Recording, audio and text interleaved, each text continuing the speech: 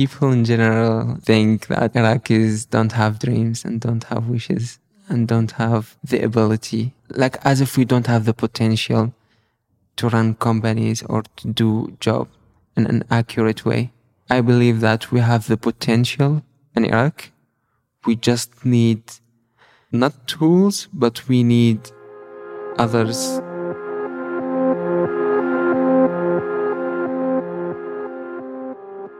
Millennials. What comes to mind?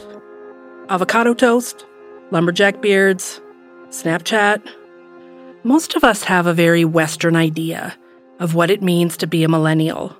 But the truth is, we're all more than stereotypes. We categorize each other into neat and tidy labels because, well, it's easy.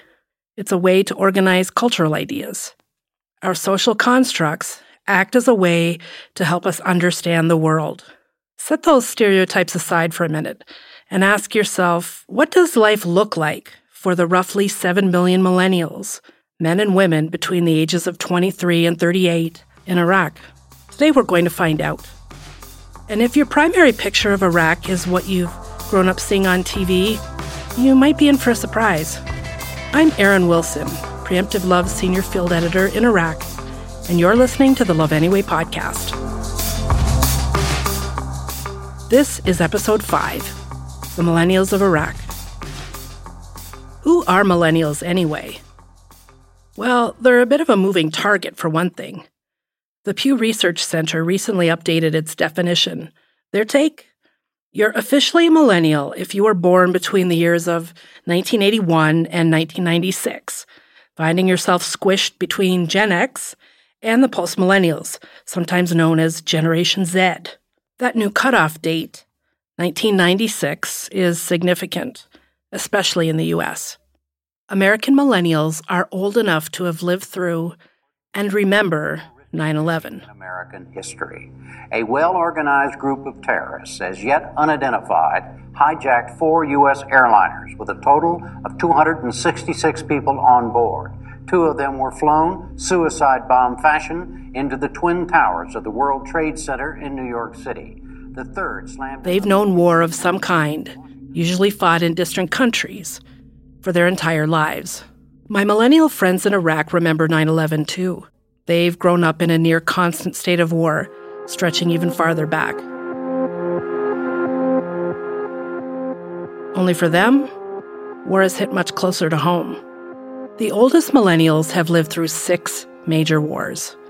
They've experienced the fall of Saddam Hussein and the rise of ISIS. They've seen the introduction of computers and the internet in places that still don't have stable electricity. Not unlike their American counterparts, they've lived through financial collapse and the ever-widening gap between those who have much and those who have nothing. They've seen the devastating, long-term consequences of war. They've had to live with the fallout from the decisions of those who came before them and those who still hold much of the power. Recently, I sat down with 4 friends and colleagues, each of whom works at one of Preemptive Love's 4 tech hubs for refugees and vulnerable students. These friends all grew up in urban areas. They come from open-minded families. They are well-educated, highly skilled, passionate about what they do, providing tech skills and work opportunities for other young people. And they're all millennials. As I sat with them, laughed with them, cried with them, and listened to their stories, it struck me that they're not too different from my millennial Preemptive Love colleagues in the U.S. It's just the edges of their lives that are so different. My name is Sheen, and I came from Duhok. Hi, so my name is Rowan Salam, and I live in Erbil. So my name is Sarah. My name is Suleiman, and I'm from Mosul.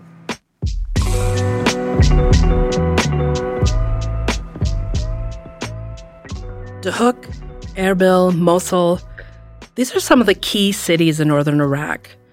All of them have been affected by war. Thousands of refugees fled to Duhok when ISIS swept across Iraq and remain in refugee camps still today. ISIS militants came within 30 minutes of Erbil, the regional capital, and Mosul, Iraq's second largest city, lay in ISIS hands for 3 long, devastating years. First of all, first the crisis happened in Mosul, and then ISIS invade Mosul, and then we had to run away. That's Suleiman. He's 24 years old, displaced because of the war with ISIS. And quite frankly, one of the most focused people I know.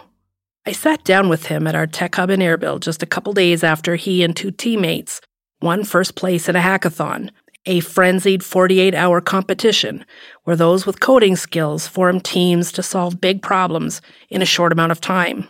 His team came up with an app that helps to solve his community's plastic waste problem.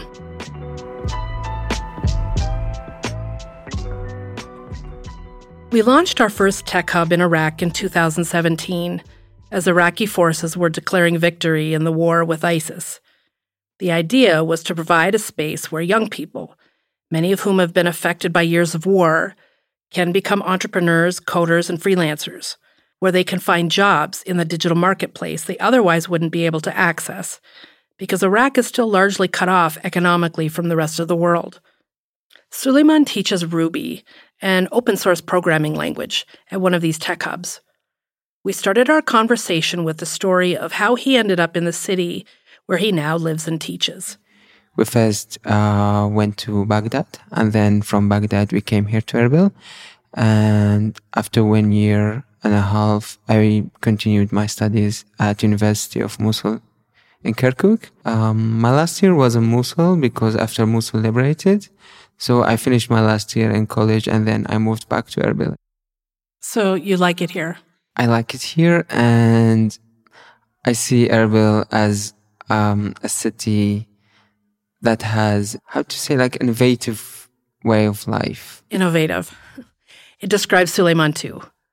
He has 2 speeds, full steam ahead, and like other single guys his age, sleeping. He packs every day to the brim, either creating what didn't exist before or learning how. He speaks 4 languages, Arabic, English, French, and some Kurdish. He also knows 8 computer programming languages. I asked him how he feels about the way his generation uses technology. We can use our mobiles not to just scroll down on Facebook or Twitter or Instagram. We can publish things. We can benefit other people from this technology.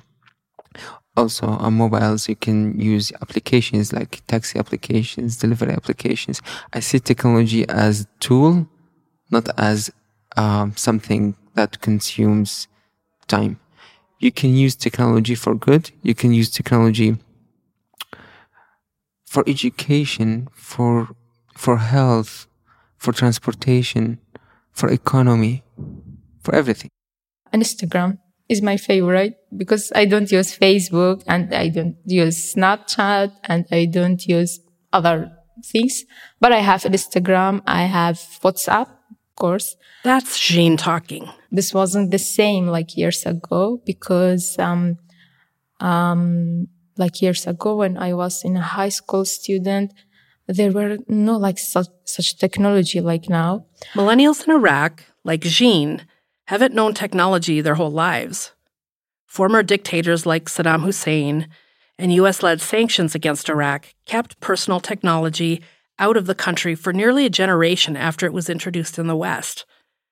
Millennials here clearly remember the first time they gained access to a computer and to the world outside Iraq. Fortunately, my father bought me a computer back then with internet. It was the first internet like here, and nobody is having internet, and I was a high school student. So I used like to do it just for fun or just to explore what is there.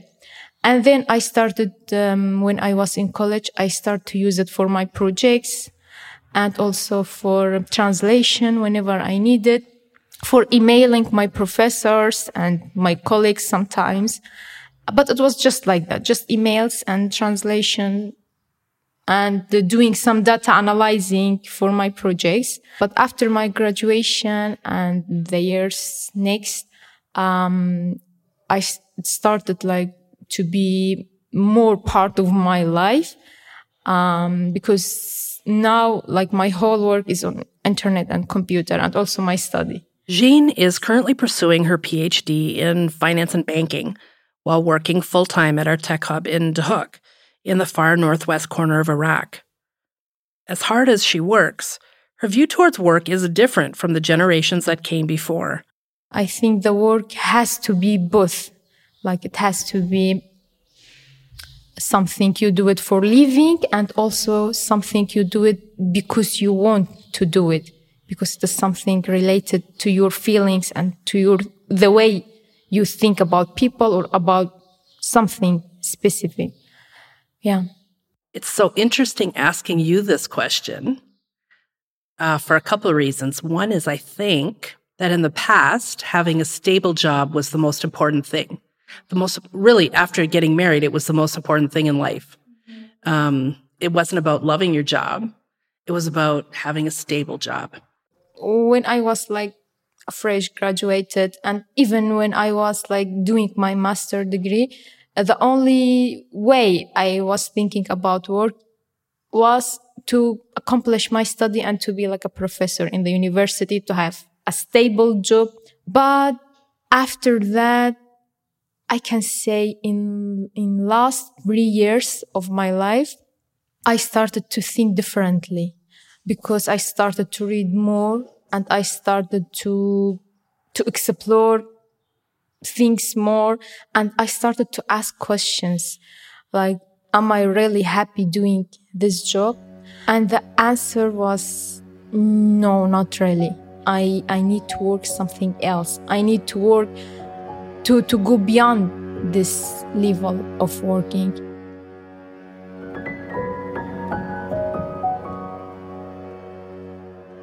When I sat down with Rawand, he had carved out a little time between teaching classes. He teaches IT and programming at our tech hub in Erbil and works closely with Suleiman, who you heard earlier. Try to describe yourself in one sentence. Hyperactive. Okay, so a very, very calm energy that whenever you interact with it, it gives off a really infinite energy too. Fair. I think that's a very fair statement. Like many millennials in Iraq, Rawand speaks multiple languages. Beside my language, my native language Kurdish, I know English, I know Arabic, and I'm not intermediate, like advanced beginner in Japanese. Most of the millennials I know here speak at least 3 languages.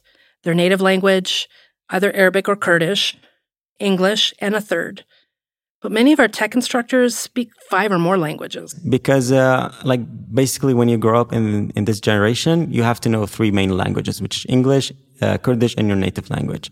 Like these, by default, you have to know them. Rawand first started learning English as a child, in the same way most here do, through television. I think I was around 9. I started learning language. Basically by looking at cartoons and Nickelodeon, which unfortunately is shut down right now. My favorite cartoon was Adventure Time. Adventure Time! Come on, grab your friends. We go to very... Then, of course, there were reruns of his all-time favorite show when he was a bit older.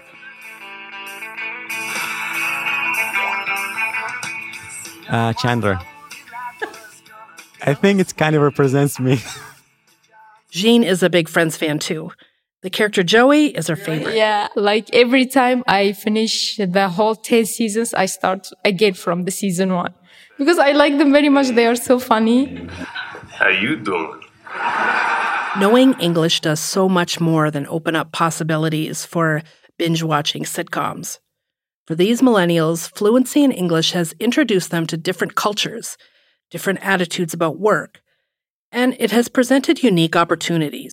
If I see that I'm not going to enjoy or gain any benefit like knowledge or friendship from it, I get bored of it.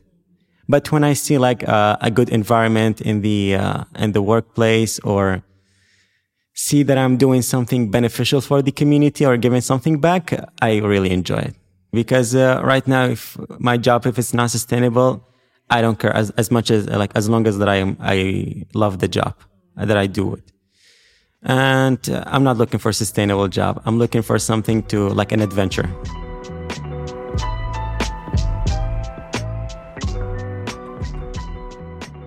when I press publish or post on a YouTube video that I've been working so hard on, and like when I do that, I feel really, really accomplished because I know like the message behind it. I know there are some funny videos as well. Like it's not only like informative videos, but in general, when I do that, I feel really accomplished.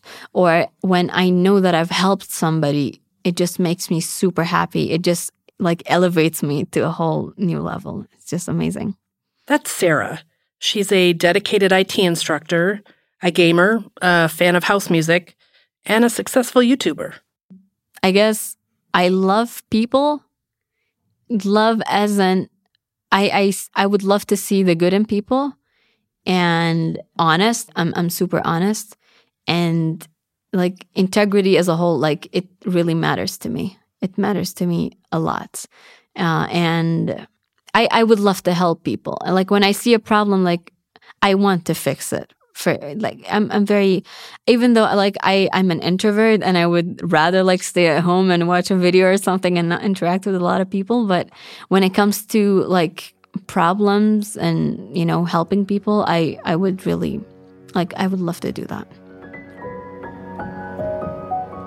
People say if you do the job that you love, then you don't have to work your entire life. Like you don't have to work a day in your entire life. But that's not really true because you have to try your best and you have to work every single day. There will be days where you just don't want to work at all. There'll be days you absolutely love it. Some days are a grind, no matter what.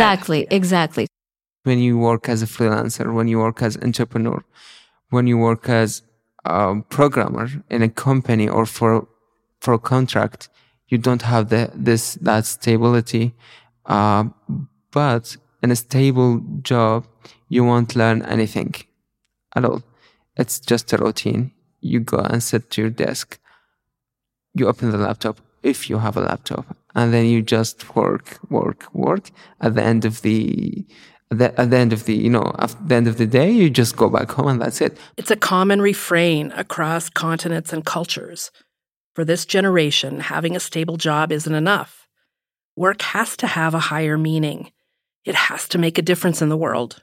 I want to make YouTube a thing. Like, I really want to do it because if it had been just for like wanting to earn money from it, I could have done that with posting literally anything. But like, I don't want to be that kind of person. I want to make videos to help people, like literally help them. Hey, what's up everyone? So if you're a student who is recently going to attend college, or you are a freshman and you have no clue what college is all about, this video is for you. I graduated from college. And thank God, like some people have texted me and said that some of my videos have helped them. And I absolutely love that. Because at the end of the day, like I have said it before and I'll say it again. If I give advice or I give tips and tricks on how to do something, even if I don't follow that myself, I want other people to follow it. So that at least I make this world a better place in a way or another. We'll be right back.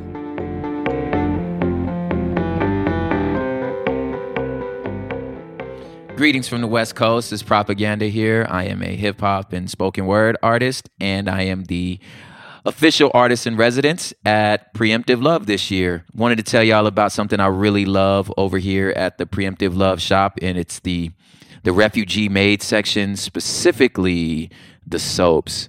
I just love the idea that this is a direct service. A lot of times things seem so hard to like actually make a difference in. Here's a phenomenal way to do it. You just buy something from a refugee. Here in LA, Homeboy Industries, you could do your Googles. But Father Greg Boyle said, nothing stops a bullet like a job. Let that sizzle in your spirit. I just think it's a brilliant way to like directly and effectively really affect change in areas that you might be passionate about. So the refugee made section, go check out the soap. That's my favorite. So it's preemptivelove.shop. You could put promo code PROP in there and get 20% off. Poke around. There's such dope stuff in there. And again, preemptivelove.shop, promo code PROP, get 20% off whatever your purchase is. And I'm telling you, get the soap. It's amazing. Peace.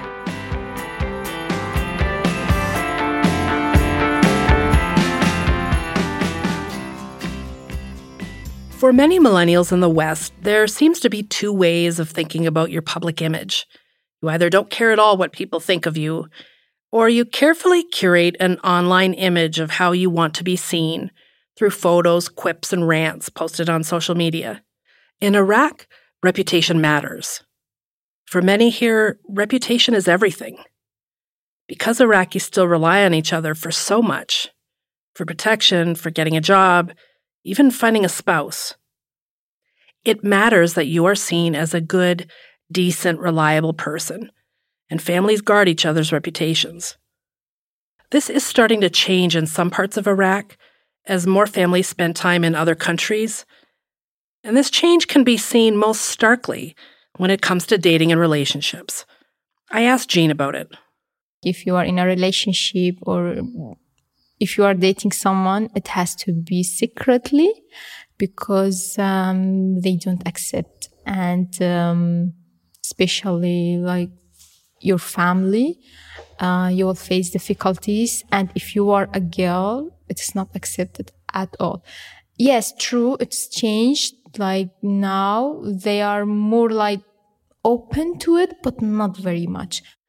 Arranged marriages have been the traditional way of starting families in Iraq. The thinking goes that it's your family who knows you best, and your family who should decide who would make a perfect partner for you. In the past, they were families, they were marrying their kids together without letting them know. They were just like giving them one day to meet each other, and they will say, well, you suit each other, and that is it. And if they know she or he had a relationship with another one, it will be something not accepted at all. But now, when you have a relationship or when you are dating someone, and after that they come to propose to you, or you say to your family, I'm going to marry this person. And if they knew you were in a relationship, they kind of accept it. But it's still without leading to a marriage, the dating here, it's not accepted. Just because something isn't publicly acceptable doesn't mean it doesn't happen. It's really different for each and every person. The traditional way of doing it is a guy likes a girl and then the guy goes to the girl's family and he asks for her hand and it goes from there. Or the guy and the girl like each other, they date or they tell each other and they both know and then they tell the families and then they get engaged or married and whatever. And there's another way where the family has no clue and the guy and the girl, I don't know, they date and go out or maybe not, maybe it's a secret, you don't know.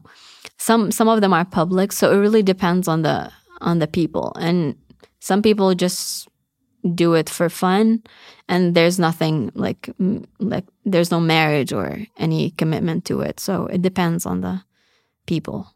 That was Sarah. In the traditional family structure, marriages happen quite young. Like pretty much anywhere in the world, life in rural areas can be brutal. The physical strength needed for farming, having and raising children, taking care of older generations, that comes with youth. And just like everywhere in the world, the shift to modern, urban lifestyles means that the decision to marry and start a family comes later and later. Dating or relationships. I don't know how to explain. Like for myself, I see that as someone special to you, or you care so much about. You want to get close to them and be with them most of the time. That's how I see relationship. Like a very, very close person to you. I don't know, not yet. I don't know because I don't know what will happen tomorrow. So I might be open to friends right now, but not as a relationship. Because when I think of a relationship, I want to commit to it. And right now, I don't think that I can commit to it. That doesn't mean that marriage and family doesn't figure into Rawan's future plans. In fact, it's quite the opposite. In the next 7 years, my goals are personal, are to have a house, to have my own house and a car maybe. I'm good with walking. I really hate transportation, especially my personal cars. So that's the thing. Like, I'm trying to, like, my personal goal is to provide a really happy life for someone special that I might find. To provide a really happy life for someone special that I might find. Before this episode started, if I had asked you to think about the average Iraqi your age, is that what would have come to your mind? Would you think of PhD students working on their dissertation in financial administration? Would you think of coders designing their own app to tackle the global crisis of plastic waste? People in general think that Iraqis don't have dreams and don't have wishes and don't have the ability, like as if we don't have the potential to run companies or to do job in an accurate way. I believe that we have the potential in Iraq. We just need not tools, but we need others. That's it. Like, we do have the potential, but people are underestimating the Iraqis. And yeah, it's unfortunate for us to hear that from outside Iraq. But you know what, when I was a kid, like, my dream was to go to New York, because I was like, I used to watch Home Alone movie, and like it was in New York, and I was like telling my mom I want to go to New York and visit all these places there. And she said, like, study hard, work hard, and then one day you will reach there. Yeah. So all Iraqis have dreams. It's just the bad timing. I say this a lot, that Iraqis believe that their greatest resource is oil, and they've been deceived by the world because their greatest resource is you, Suleiman, and people like you. It's the people here that is the country's greatest resource.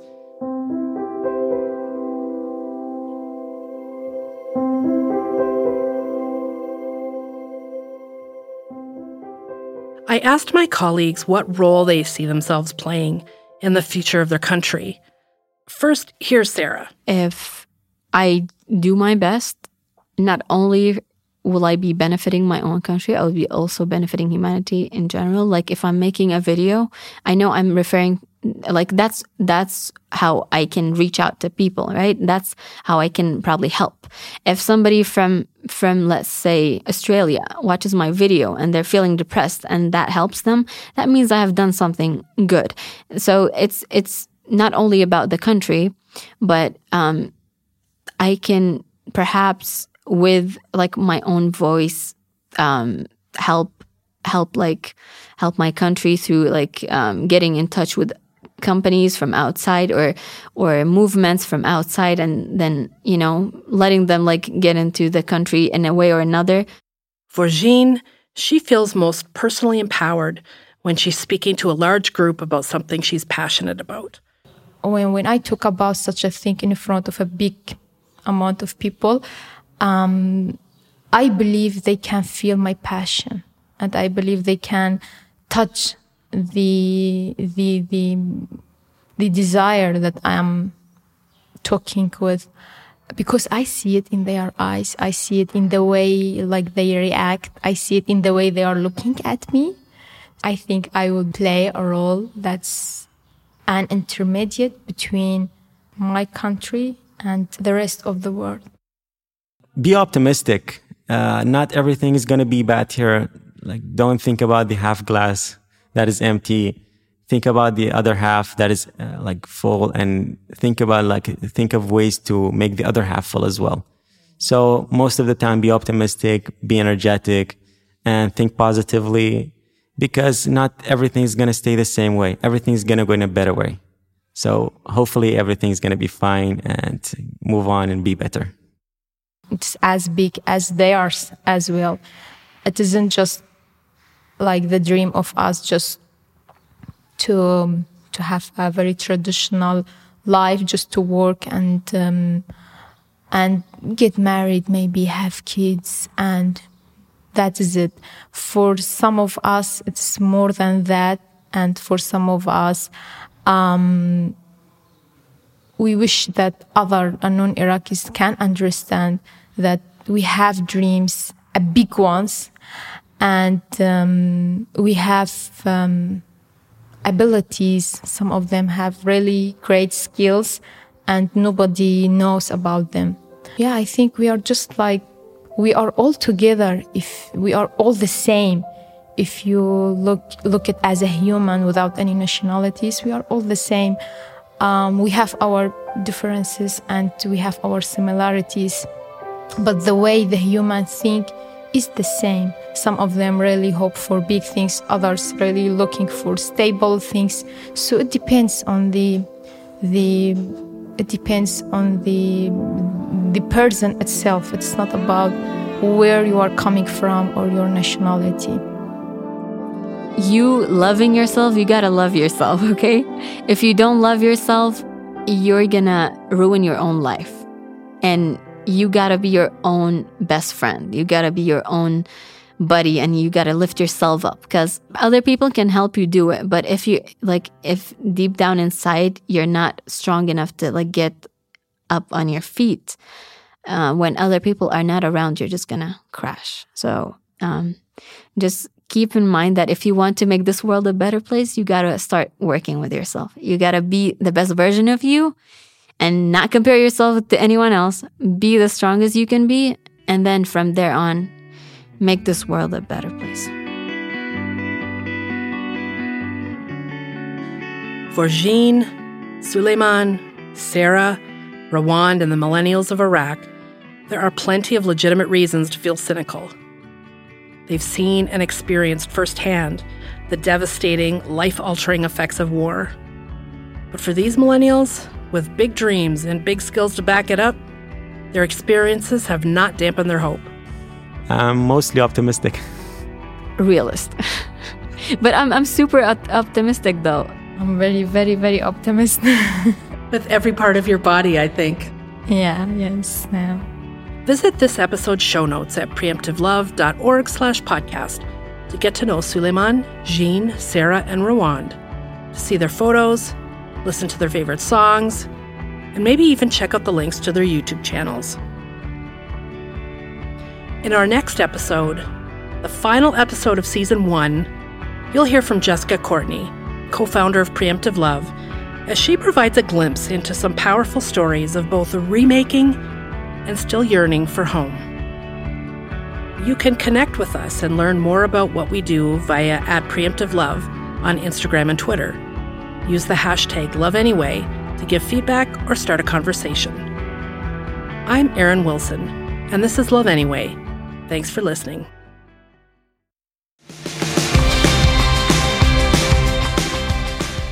I'm Kayla Craig, a producer with the Love Anyway podcast. You might be wondering how you can link arms with the young people you heard today.